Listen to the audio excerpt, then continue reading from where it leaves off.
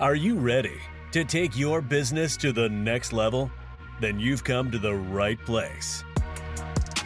You're listening to the My Accountant Handles That podcast, presented by the Quantify Group, the podcast that covers all aspects of running the financial side of your business. And now, your hosts, longtime CPAs, Dave Ashworth and Alex Steinberg. Welcome to the My Accountant Handles That podcast. I'm your host today, Dave Ashworth. I'm going to be doing this one solo today. My business partner, Alex, is out for a couple days, so I'm going to be doing this podcast by myself. But we have a really important topic, and I think some really good information that we wanted to share with you guys. So today we're going to be talking about the idea of change or adapt or kind of be left behind. There's so many things that are changing in the world. It seems like things change almost every single day. At times, it feels a little bit overwhelming to try to just keep up with everything that's going on. And, you know, as a business owner, what decisions we need to make to keep up and do different things. And it can, like I said, it can become pretty overwhelming. However, when there is change, there's always opportunities. And so that's what we want to talk about today, is just the idea of adapting, making these changes, and different things that we could be doing in our businesses to help us not only kind of survive this time, but come out of it even stronger than ever. And, you know, adapting to the ever-changing world could mean a business that's thriving, or not adapting could mean that you potentially have to shut things down for good. So it's a really important topic, and we've identified 7 different things that you could potentially look to do so that your business comes out of this stronger than ever, and you can really be thriving. So let's dive right in. The first one is the idea of remote solutions. I would say over the past kind of 3 to 5 years, the whole idea of outsourcing has become more popular. People are outsourcing all sorts of pieces of their business, such as HR, sales, marketing, obviously accounting, IT is another one. It's just become more popular. And I think that through this whole pandemic, it has really accelerated the curve. People have started to look for other solutions that might be a better fit for their business. Maybe they don't need somebody full-time, but they need a certain level of expertise in their business for a certain role. So they've been looking to potentially remote solutions and outsourcing pieces of their business. And there's tons of advantages to this. I'm not going to get into that in this one. We've definitely talked about that in previous posts. But there's a ton of advantages to outsourcing. You get, you know, in the most basic terms, you get a higher level of expertise at a lower cost because it's not somebody that's full-time. There's no benefits, there's no taxes, there's a bunch of different things. You can cut costs, but still get the level of expertise that you need. And so I think it's time for business owners, and maybe it's not a fit for everybody, but I think business owners are really looking at this as a viable option. And if you haven't done that as a business owner yet, I would consider you to at least take a look at it. Talk to some people about different functions in your business, and talk to some people that provide these type of solutions, and just get an idea of what that looks like and see if that might be a good fit. So that's the first one, is this remote solutions or outsourcing pieces of your business. They're kind of synonymous terms. So that's the first one. The next one is a really popular one. I know we've talked about this some recently, but everybody is talking about this, and a lot of people are doing it. And it's the idea of working from home. I think that that's something that was also slowly gaining popularity over the past couple years, and now it's just exploded with people being forced to work from home, basically. I think the positive is that many business owners have realized that business can, in many ways, continue as usual with people working from home. Maybe situations or people that they thought just wouldn't work, they were forced into it, and it has worked. And look, I understand that for certain businesses, for certain industries, it's simply not going to be an option. You know, a manufacturing company who needs to build product, or A construction company that's out on a job, they obviously can't work from home. It doesn't make sense. But for a lot of businesses, service type companies, this is a viable option, and they've seen that work. And so I would encourage people, if it's something that you can do as people start to head back to the office, you can continue to allow people to work from home. In the right situation, there can be a lot of advantages to that.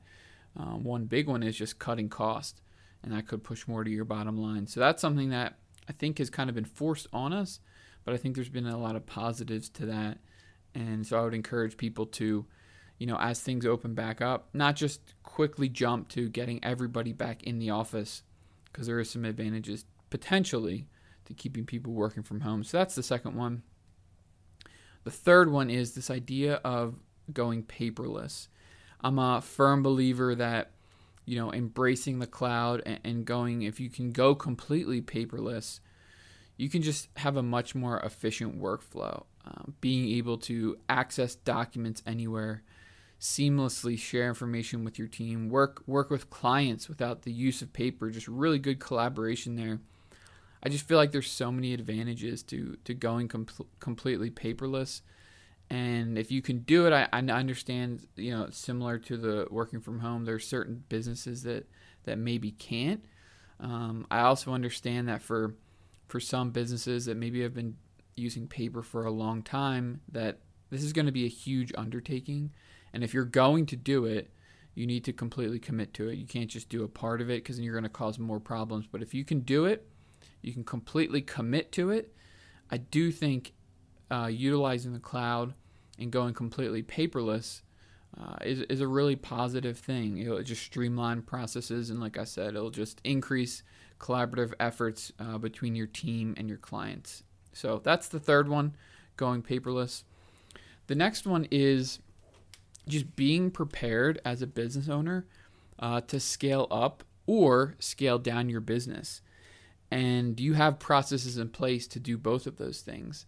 Now, I know this is not going to be perfect. You can't have things in place to do that perfectly, but at a minimum, you should be having conversations for those. And I'll kind of explain why. So the scale up side, let's say an opportunity comes across your desk where maybe you can double the size of your business overnight through a merger or through something else.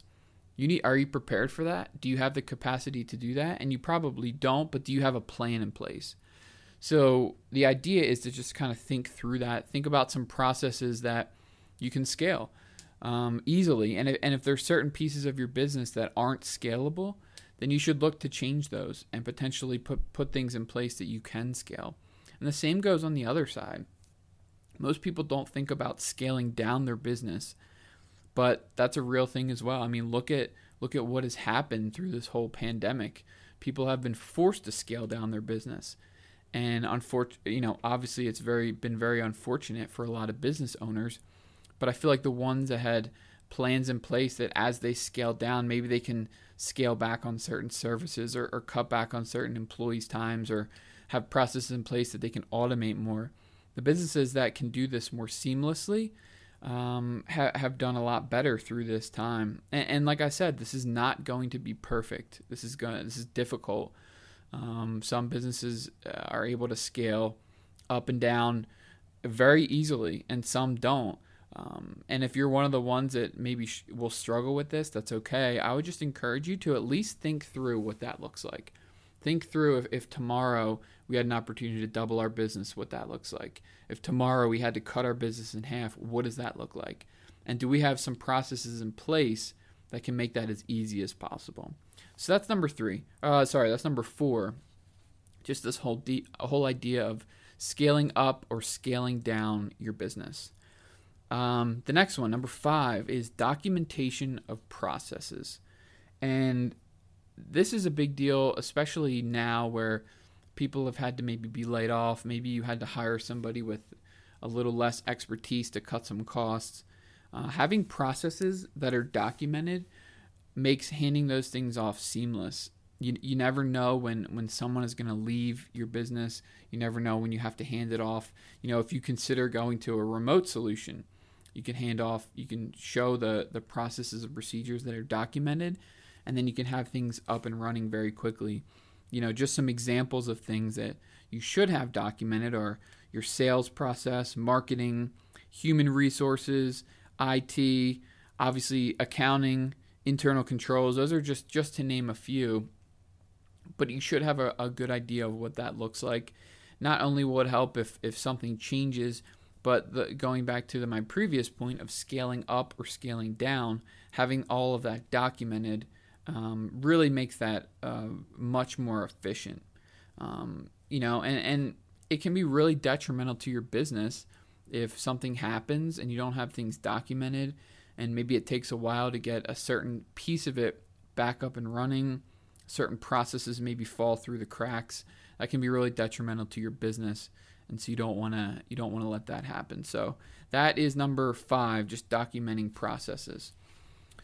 The last two are, to me, probably the 2 most important ones, and this is something that I've had a lot of conversations around recently. The first one is, which is number 6 on our list, is identifying new opportunities. As I mentioned before, when there's change, when there's big change, there's always new opportunities that come out of that. And certain businesses and certain business owners are going to have a much easier time identifying these things.